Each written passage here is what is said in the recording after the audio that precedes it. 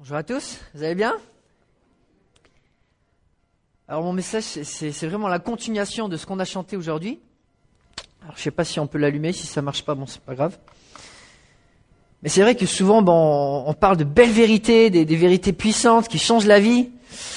Et des fois quand je pense à ma propre vie, à ma propre marche en tant que chrétien, je me dis souvent il y a quand même de la distance entre la tête et le cœur. Alors c'est vrai que j'ai peut-être le coup plus long que certains. Mais pourquoi il y a tant de distance des fois entre la tête et le cœur? On connaît des vérités, mais des fois ça rebondit contre le cœur. On sait ce qu'on devrait faire, mais la connaissance reste là et l'application peut rester distante. En école biblique, on parlait souvent du grand fossé. Le grand fossé, le danger qui pouvait être si notre intellect s'éloignait du concret. Et c'est vrai que le fossé, on peut facilement le créer quand on approche la Bible de manière académique, on collectionne des faits, on collectionne la connaissance, et puis sans vraiment chercher à l'appliquer par la repentance dans notre vie. C'est aussi un fossé on le retrouve à chaque fois qu'on est mis à l'épreuve. Par exemple, la Bible nous dit d'aimer les autres, des fois intellectuellement on le sait, mais ça rebondit contre le cœur, on se dit celui-là il est trop dur. Ou des fois, on regarde au début du mois dans notre compte en banque et on se dit est-ce que je peux donner généreusement à Dieu? Et puis on se dit ça va être un peu dur ce mois-ci. Et ça rebondit contre le cœur. Quand en début de journée on voit notre Bible fermée sur le chevet, puis on se dit c'est vrai que ça me ferait du bien de lire. Puis on ignore, on dit non, je passe à autre chose. Ou quand le dimanche après-midi arrive, et je sais pour moi c'est aussi une lutte de me dire il faudrait que je passe un temps de qualité avec ma famille ou avec des amis, puis je dis non, je vais me reposer à la place, faire quelque chose d'égoïste. Ou quand les imprévus arrivent, la vie devient compliquée, on sait que Dieu est au contrôle, mais on justifie de la colère ou de l'impatience ou des plaintes ou un manque de joie. Ou quand on souffre, on sait qu'intellectuellement que Dieu a une raison, et pourtant le cœur qui dit mais Dieu, tu aurais quand même pu empêcher ça, pourquoi tu l'as pas fait? Est-ce que je peux vraiment te faire confiance? Comme je le répète souvent, ce que tu fais, c'est ce que tu crois, le reste c'est du jargon religieux. Ce que tu fais, c'est ce que tu crois, le reste c'est du jargon religieux. C'est bien d'avoir toutes les connaissances, mais si on a du mal à l'appliquer, ça sert à quoi? Ça sert à rien. Et ce matin, j'aimerais qu'on se penche sur un passage dans notre continuation de l'évangile de Jean. On voit une personne qui avait beaucoup de connaissances, qui avait même une vision profonde de la Bible. Et pourtant, on voit dans le vif de la souffrance qu'elle a besoin d'être accompagnée pour remettre sa foi, comme on l'a chanté, comme on l'a prié, centrée sur Jésus-Christ. Et ce qu'on voit dans ce passage, l'échange formidable entre Jésus et Marthe, avant la résurrection de Lazare, et Jésus qui rappelle simplement à Marthe, ton plus grand besoin, ce n'est pas nécessairement de connaître toutes les réponses, mais c'est de connaître Jésus-Christ. C'est de connaître Jésus-Christ. Je vous invite à lire avec moi en Jean chapitre 11, versets 17 à 27. À son arrivée, Jésus trouva que Lazare était depuis 4 jours dans le tombeau. Béthanie était près de Jérusalem, à moins de 3 kilomètres. Et beaucoup de Juifs étaient venus avec Marthe et Marie pour les consoler de la mort de leur frère. Lorsque Marthe apprit que Jésus arrivait, elle alla à sa rencontre, tandis que Marie restait assise à la maison. Marthe dit à Jésus, « Seigneur, si tu avais été ici, mon frère ne serait pas mort.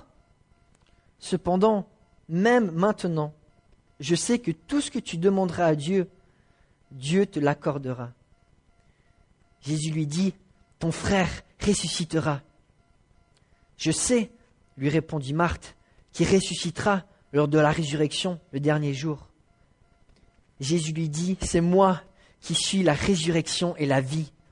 Celui qui croit en moi vivra, même s'il meurt. Et toute personne qui vit et croit en moi ne mourra jamais.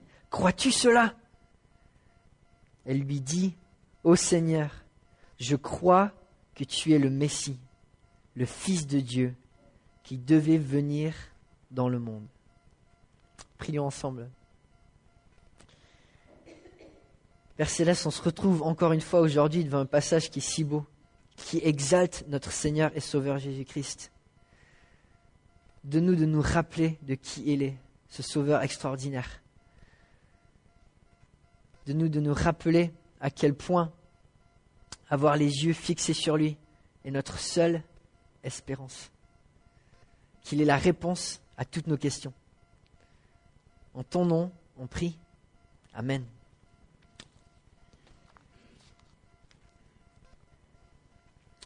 On est toujours dans ce passage qui préclude la résurrection de Lazare.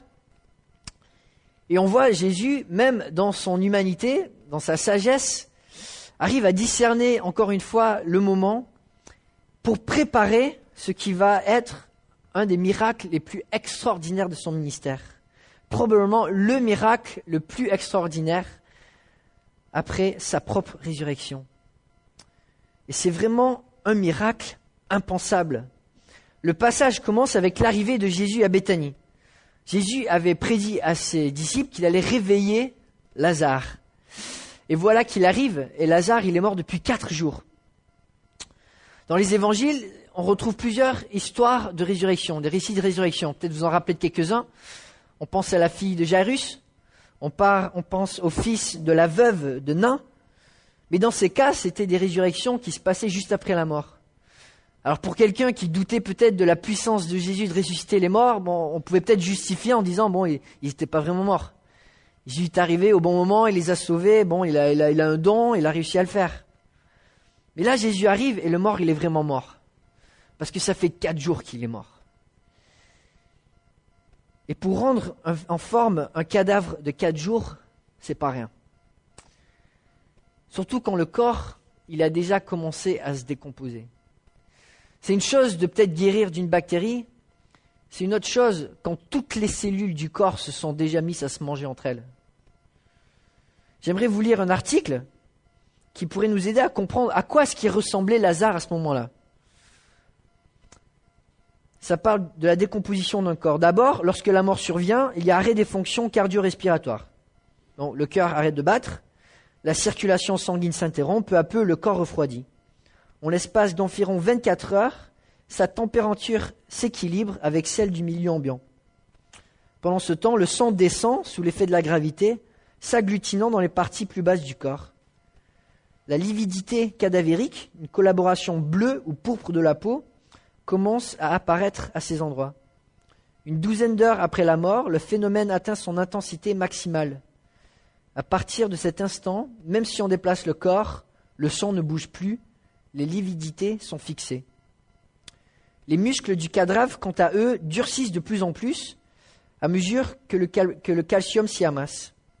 Cette rigidité touche d'abord la nuque, les paupières et la mâchoire, puis s'étend graduellement, habituellement en 12 heures, à l'ensemble de l'organisme. Elle dure près de 2 jours et disparaît progressivement pendant qu'on peut voir se dessiner sur l'abdomen, au niveau de l'intestin, une première tache verte de putréfaction. La décomposition des tissus humains comprend 2 processus distincts, l'autolyse et la putréfaction. L'autolyse, ou autodigestion, débute environ 4 minutes après le décès. Les cellules privées d'oxygène et d'apport nutritif meurent, détruites par leurs propres enzymes. Les putréfactions se manifestent quand cette réaction biochimique d'autodestruction cellulaire a bien progressé. Les bactéries et d'autres micro-organismes s'attaquent aux tissus, où ils trouvent maintenant quantité de fluides riches en nutriments. La tache verte sur l'abdomen prend de l'ampleur, s'étend au thorax, les gaz produits par les bactéries s'accumulent, des sortes d'ampoules se forment sur la peau qui commencent à se décoller, le visage se boursoufle, les yeux bouffissent, la langue ressort, l'abdomen gonfle aussi. Plus tard, des liquides ainsi que les gaz sont expulsés par la bouche et le nez, les principaux organes éclatent, le tout dégage une forte puanteur. Donc ça, c'est l'autobiographie de Lazare. Les bactéries ne sont plus seules à se partager le repas. Rapidement, dans la première heure suivant la mort de l'individu, les mouches détectent une odeur qui les attire. Elles pondent leurs œufs dans les orifices naturels. Pour les mouches bleues, jusqu'à 2000 œufs. Bon, j'essaie pas d'être morbide. Désolé pour les esprits sensibles. Mais j'aimerais simplement qu'on se rende compte de ce qui est en train de se passer. Parce que c'est vrai qu'on peut passer de ce miracle et juste mettre un nom. Et quand on pense à vraiment ce qui est en train de se réaliser, c'est pas rien. Verset 39, Marthe dit à Lazare, tu veux vraiment aller voir le tombeau, tu veux vraiment ouvrir parce que ça sent. Ça sent, c'est-à-dire le processus est déjà très avancé. La décomposition en plus s'accélère quand le mort est mort dans une maladie où il y avait déjà beaucoup de bactéries. Et en plus, dans le Moyen-Orient, on retrouve des tombes du temps de Jésus, du temps de Lazare, où c'était pas enterré dans la terre, où ça quelque part, ça isole et ça permet une décomposition plus lente. Ça, c'est une décomposition rapide. Donc quand on pense à là où Lazare était, ses organes, ils étaient bouffés, ses muscles étaient atrophiés, ses cellules elles étaient explosées, il restait plus rien. Il restait plus rien. Son corps était complètement détruit. Et là, on pense au point de vue de Marthe, qui vit à côté de ce tombeau. Tout ce qu'elle voit, c'est l'agonie de la mort qui sévit sans avertir. Salomon disait en Ecclésiaste, l'homme n'est pas maître de son souffle pour pouvoir le retenir. Il n'exerce aucun contrôle sur le jour de sa mort. L'être humain, né de la femme, disait Job, sa vie est courte mais pleine d'agitation. Il pousse comme une fleur, puis il se flétrit. Il s'enfuit comme une ombre, sans résister. Et là, face à la mort, on est complètement désarmé. Et Marthe, c'est ce qu'elle est en train de vivre. Et on peut comprendre sa réaction. Elle est en train de se dire, si seulement Jésus avait été là. Si seulement Jésus avait été là, ça ne serait pas passé comme ça. Tristesse, disait Victor Hugo, on passe la moitié de la vie à attendre ce qu'on aimera, et l'autre moitié à quitter ce qu'on aime. Et là, c'est ce qui est en train de se passer. Son propre frère, son ami, son confident, Marc le voit, il est mort, c'est fini. D'un point de vue strictement humain, il n'y a plus d'espérance. Si seulement Jésus avait été là, il avait le pouvoir d'empêcher ces choses, il avait le pouvoir, il aurait pu savoir que Lazare était en train de mourir, il aurait pu venir. Et pourtant, Jésus avait averti ses disciples, cette mort était pour la gloire de Dieu. Et quand on pense à ce qui se passe, mais quelle récolte, quel témoignage, quel fruit éternel, quelle puissance. Simplement en quelques mots, Jésus dit Lazare sort et toutes ses cellules sont guéries. En 2 mots. Des millions de cellules détruites, des organes explosés, des tissus desséchés. En une parole, Jésus, la résurrection, la vie, redonne le souffle. Un miracle remarquable que Jésus est en train de préparer, avec un timing remarquable. Si Jésus était venu plus tôt, en effet, il aurait pu guérir Lazare. Mais il attend quelques jours avant de se rendre à Béthanie. Et le timing est crucial pour 3 raisons. En attendant 4 jours, on le voit, le miracle est faramineux. Jésus ressuscite un corps décomposé. Il n'y a pas de mots pour le décrire. Il n'y a pas de mots pour le décrire. Deuxièmement, au bout de 4 jours, qu'est-ce qui se passe ? Il y a foule. La culture du deuil, à l'époque, était vraiment différente, beaucoup plus riche que ce qu'on connaît de nos jours. Aujourd'hui, on essaie d'ignorer la mort. On cache le cadavre tout de suite, on fait une cérémonie d'1 heure, c'est bouclé, on passe à autre chose. À l'époque, c'était bien différent. La communauté savait être présente. Suite à un décès, il y avait un deuil d'1 semaine, où la famille, les amis, l'entourage se réunissaient pour commémorer la vie du défunt, pour encourager la famille, pleurer ensemble. Il y avait même des pleureurs professionnels qui venaient pour entourer les familles. Suite à cette première période de 7 jours, il y avait une période de 30 jours où il y avait des confessions publiques du deuil. Les gens vivaient ce deuil ensemble, le partageaient. C'était une coutume bien différente. Aujourd'hui, on essaie d'ignorer la mort. Mais eux, c'était différent, les tombeaux étaient proches, ils étaient visibles. Il fallait mettre un parfum pour alléger l'odeur du corps qui se décomposait.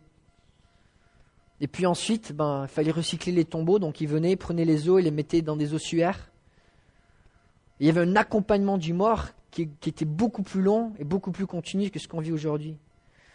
Et là, Jésus arrive et au bout de 4 jours, c'est au milieu de cette période de deuil, il y a foule. Et c'est juste à côté de Jérusalem. Et Jésus sait que le timing de ce miracle va changer le cours de l'histoire.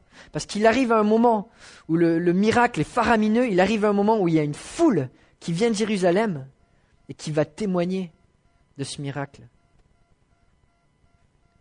On ne sait pas combien de personnes, beaucoup de Juifs étaient venus pour Marie et Marthe pour les consoler de la mort de leur frère, nous dit le passage. Peut-être des douzaines, peut-être des centaines, on ne sait pas. Mais il y a une foule qui sera encore présente quand Jésus reviendra 6 mois plus tard pour sa dernière Pâque, en lui donnant une entrée triomphale pour le voir et pour voir celui qui l'a ressuscité, Lazare. Si Jésus était venu plus tôt, les circonstances auraient été complètement différentes. Et finalement, le timing est parfait parce que c'est le moment pour faire ce genre de miracle. C'était le moment dans la vie de Jésus pour faire ce miracle. Le moment, le tournant pour les disciples. Ils avaient besoin que leur foi soit ancrée dans un tel miracle. Et de notre côté, Jésus sait que dans 6 mois, c'est sa dernière Pâque. Il doit la préparer. Il doit préparer même sa propre mort. Et on voit le résultat de ce miracle, c'est que les leaders se réunissent et disent, ce Jésus, on en finit. On le met à mort. Dans 6 mois, Jésus est fugitif jusqu'à sa dernière venue à Jérusalem où il sera crucifié. C'est le dernier signe des 7 miracles de Jean où tout s'enclenche. Alors bien sûr, Marthe, de son point de vue, elle ne peut pas voir encore tout ce que Dieu est en train de faire. Pour le moment, elle reste sans réponse. Et puis commence le dialogue. Jésus prépare un miracle extraordinaire. Et dans ce dialogue, on voit aussi un témoignage extraordinaire. Versets 20 à 22. Lorsque Marthe apprit que Jésus arrivait, elle alla à sa rencontre, tandis que Marie restait assise à la maison. Marthe dit à Jésus, « Seigneur, si tu avais été ici, mon frère ne serait pas mort. Cependant, même maintenant, je sais que tout ce que tu demandes, Dieu te l'accordera. » Alors que Marie ne sait probablement pas que Jésus approche, Marthe l'entend et elle se rend à sa rencontre. Et puis on voit ce combat qu'elle a en elle. Intellectuellement, elle sait que Jésus, on ne peut rien lui reprocher. Elle sait que Jésus, il n'a aucun tort. Et pourtant, elle lui en veut quand même un petit peu. Et on le voit, elle a une connaissance profonde de l'œuvre de Dieu, mais elle n'est pas complètement en paix. Si seulement tu avais été là, tu aurais pu empêcher ça. Tu aurais pu savoir qu'il allait mourir. Tu as toujours une longueur d'avance sur le monde. Pourquoi, comment, maintenant, est-ce que ce n'est pas le cas? Pour Marthe, ça reste caché. Et son caractère, on le retrouve. C'est de la Marthe toute crachée. Elle arrive vers Jésus et elle lui dit quoi faire. Comme en Luc chapitre 10, où elle dit, Jésus, tu ne penses pas que Marie devrait m'aider à la cuisine plutôt que t'écouter? Et là, on voit, c'est encore Marthe qui ressort, qui dit, Jésus, quand même, est-ce que ça n'aurait pas pu être différent? Si seulement tu avais été là. Cette phrase, elle avait probablement répété pendant quelques jours, parce que Marie, la première chose qu'elle dit quand elle voit Jésus, quelques versets plus loin, c'est « Jésus, si tu avais été là !» Ce sont les mêmes paroles qui ressortent. Et pourtant, elle sait qu'elle ne peut pas en vouloir à Jésus. Elle confesse « Je sais !» C'est une conviction, je sais que tout ce que tu demanderas à Dieu, Dieu te l'accordera. Et dans sa tête, elle sait qu'il n'y a rien à reprocher à Jésus, que sa relation avec Dieu, elle est toujours parfaite. Elle l'a vu de sa vie, Jésus n'a jamais fait aucun tort, il n'a jamais péché, il n'a jamais eu défaut. Il n'a jamais eu de manque. Elle sait intellectuellement qu'il n'est pas venu en vain. Mais pourtant, ce qu'il offre, elle ne sait pas si c'est vraiment ce qu'elle veut recevoir. Même pour elle, il est impensable que quelqu'un que Jésus aime meure en sa présence. Il est impensable que Jésus ne soit pas en phase avec la volonté de Dieu. Et là, dans le feu de la douleur, elle ne sait pas vraiment comment adresser Jésus sans être un peu maladroite.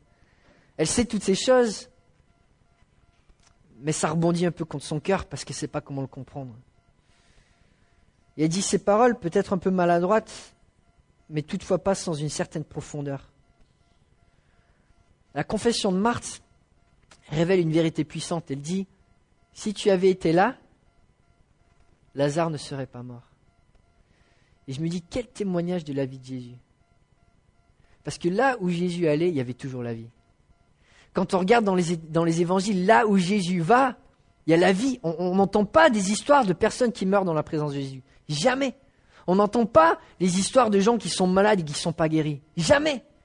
Là où Jésus va, il y a la vie. Et ça, c'était le témoignage que Marthe avait reçu, le témoignage qu'elle avait vu. Là où Jésus va, il y a la vie. Sa présence, c'est le contraire de la mort. Pendant toutes ces années de ministère, à chaque fois où Jésus se rendait quelque part, il donnait la vie. Il incarnait la vie. Alors Jésus continue le dialogue, parce que non seulement il sait donner la vie physique, mais il sait aussi comment raffermir notre foi. Et il dirige une fois de plus la discussion afin d'aider une personne limitée, pécheresse comme vous et moi, pour discerner une perspective encore plus belle et plus profonde. Et il avance avec Marthe dans son chemin de foi, pas en la corrigeant ouvertement, qui pourrait la blesser juste après qu'elle perd son frère, mais en redirigeant ses pensées sur ce qui est vrai. Jésus lui redonne de l'espoir, verset 23, et lui dit « Ton frère ressuscitera ». Intellectuellement, elle le savait, elle répond « Je sais », lui répondit Marthe, qu'il ressuscitera lors de la résurrection le dernier jour. Elle le savait quelque part qu'il y avait de l'espoir dans la parole de Dieu. Sa théologie était impeccable, sa connaissance était impeccable. Elle connaissait les promesses de l'Ancien Testament. Daniel avait dit « Beaucoup de ceux qui dorment dans la poussière de la terre se réveilleront, les uns pour la vie éternelle, les autres pour la honte, pour l'horreur éternelle. Ceux qui auront été perspicaces brilleront comme la splendeur du ciel, et ceux qui auront enseigné la justice à beaucoup brilleront comme les étoiles, pour toujours et à perpétuité. » Marthe connaissait toutes ces vérités, mais elle n'y puisait pas encore du repos. Et Jésus va diriger la discussion pour lui rappeler une des vérités centrales du christianisme. Marthe, ne te perds pas dans tes raisonnements. Tout ce dont tu as besoin est devant toi, en moi. Et c'est là qu'on voit notre Sauveur extraordinaire. La conversation suit, verset 25. Jésus lui dit, « C'est moi qui suis la résurrection et la vie. Celui qui croit en moi vivra, même s'il meurt. Et toute personne qui vit et croit en moi ne mourra jamais. Crois-tu cela ?» Et elle dit, « Oui, Seigneur. Je crois que tu es le Messie, le Fils de Dieu, qui devait venir dans le monde. » Marthe voulait plus de vie. Elle avait vu la mort, elle en avait été frappée, blessée. Elle avait soif de connaître la vie. Et alors que Jésus était devant elle, lui, la vie éternelle, elle manquait quelque chose parce qu'elle était encore coincée dans ses raisonnements. Alors bien sûr, on ne peut pas lui en vouloir, elle vient de perdre son frère. Mais ce qu'on voit, c'est que qui est merveilleux, c'est que Marthe avait beaucoup de questions et un grand vide en elle. Et Jésus lui fait comprendre, je suis la personne qui va remplir ce vide. Il lui dit pas, j'ai le pouvoir de ressusciter les morts. Il dit, je suis. Il lui ramène sur ce qui est central à toute notre foi, cette relation avec Jésus-Christ. C'est lui qui remplit le vide. C'est lui qui nous comble. C'est lui qui nous satisfait. Et la réponse de Marthe est tellement authentique et proche de ce que nous vivons si souvent. Oui, Seigneur, peut-être je ne comprends pas toute la profondeur de ce que tu es en train de me dire, mais je sais que tu es le Sauveur, le Fils de Dieu, le Messie, l'envoyé de Dieu. Et je crois en toi, je te fais confiance. Marthe avait pu attester que là où Jésus allait, c'était la vie. Que là où Jésus allait, la vie abondait. Que là où Jésus allait, c'était toujours le contraire de la mort. Et Jésus essaie de lui faire comprendre. Ce qu'il y a devant toi, c'est encore mieux que ce que tu imagines. C'est encore mieux. Ce que tu as vu, cette vie que tu as vue, c'est une fraction de ce que je peux faire. Je suis la résurrection et la vie. Ce que tu as devant toi, cette relation que tu as avec moi, c'est la vie en elle-même. Je suis la vie. Celui qui a une relation avec moi ne mourra jamais. C'est une impossibilité. Comment avoir une relation avec la vie et mourir ? C'est impossible. C'est comme si votre conjoint, votre meilleur ami était un multimilliardaire et que vous étiez dans la pauvreté. C'est pas imaginable. Ou votre conjoint, votre meilleur ami est docteur et que vous ne pouvez pas trouver une prescription. C'est impensable. Et pour le chrétien, c'est inconcevable d'avoir une relation avec Jésus-Christ et de mourir.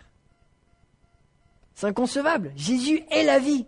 Alors oui, physiquement, on passe par cette étape, mais c'est juste une étape, parce que Jésus est la vie. C'est moi qui suis la résurrection et la vie. Celui qui croit en moi vivra même s'il meurt. Et toute personne qui vit et croit en moi ne mourra jamais. Crois-tu cela ? Jésus est la résurrection et la vie. C'est son identité, c'est qui il est. Il l'a prouvé dans son ministère. En donnant la vie autour de lui, puissamment avec Lazare, en se ressuscitant lui-même des morts. Mais pour goûter à cette vie, il faut croire. Il faut croire, il faut ouvrir nos yeux à ce que Jésus-Christ nous donne. Ça ne passe que par une relation personnelle avec lui. Ça ne passe qu'en acceptant qui il est vraiment, l'envoyé de Dieu, le Messie. Ce qu'il a fait, personne d'autre ne l'a fait. Vous connaissez peut-être l'histoire du scientifique qui, après des années de travail, va dire à Dieu, « Dieu, j'y suis arrivé, j'ai fait apparaître la vie à partir de la non-vie, à partir de la poussière. On n'a plus besoin de toi. » Et Dieu qui lui dit, « La prochaine fois, utilise ta propre poussière quand même. » La Bible nous dit que Jésus est à l'origine de la vie. En Colossiens 1, versets 16 et 17, en effet, c'est en lui que tout a été créé dans le ciel et sur la terre, le visible et l'invisible, trône et souveraineté, domination, autorité. Tout a été créé par lui et pour lui. Il existe avant toute chose et tout subsiste en lui. Chaque atome de la terre existe à cause de Jésus-Christ. Chaque atome de la terre. Il est la vie, il a donné la vie, et nous pouvons lui faire entièrement confiance. Quand on regarde à la vie de Jésus-Christ sur terre, ce qu'il a accompli, il n'y a personne d'autre qui l'a accompli. Il a partagé la vie partout là où il a été, spirituellement, physiquement, émotionnellement. Il a parlé selon la vérité, il a révélé les désirs cachés des cœurs, il a discerné le bien du mal, il a aimé comme personne ne l'avait fait, il a servi et donné avec perfection comme seul Dieu peut le faire. Il a pardonné ses ennemis, soutenu le faible. Il a pris des disciples immatures, les a formés en hommes de conviction et de caractère. Il a ressuscité le mort. En qui d'autre croire ? Crois-tu cela ? Elle lui dit, oui Seigneur, je crois que tu es le Messie, le Fils de Dieu, qui devait venir dans le monde. Marthe n'avait peut-être pas la foi pour comprendre tout ce que Christ pouvait lui offrir, mais avait la foi de comprendre que Christ pouvait lui suffire. Sa foi, bien qu'en cheminement, était fondée dans la personne de Christ. Et même s'il avait des progrès à faire dans l'application de ses connaissances, elle savait que le chemin, c'était de suivre Jésus.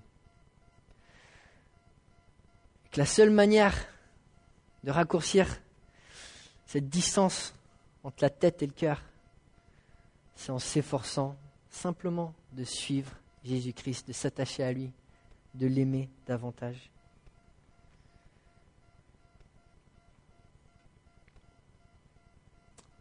Et nous, en quoi croyons-nous? Avons-nous soif de la vie que Jésus peut offrir? Avons-nous placé notre espérance en celui qui peut ressusciter les morts? Jésus est l'alpha et l'oméga, le bienfaiteur par excellence, le créateur de l'univers, le Dieu incarné, l'espoir éternel, le Fils unique du Père, le grand sacrificateur, le haut souverain, notre incroyable sauveur, la joie des nations, le libérateur des hommes, notre médiateur, notre nouveau départ, l'oasis de l'âme, le prince de paix, le roi des rois, notre sagesse, le tout-puissant, l'unique satisfaction, notre victoire, le zèle incarné de l'amour de Dieu. Et on pourrait refaire l'alphabet comme ça des centaines de fois avec Christ. La question reste, croyons-nous? Ce ne sont pas les preuves qui manquent. Ce ne sont pas les preuves qui manquent quand on regarde aux évangiles et à la vie de Jésus. Croyons-nous? Sommes-nous prêts à vivre Jésus-Christ? Collectionnons-nous juste des faits sur sa vie et son message? Ou est-ce qu'on le suit et on le laisse nous transformer de l'intérieur? C'est ma question pour nous ce matin. Prions ensemble.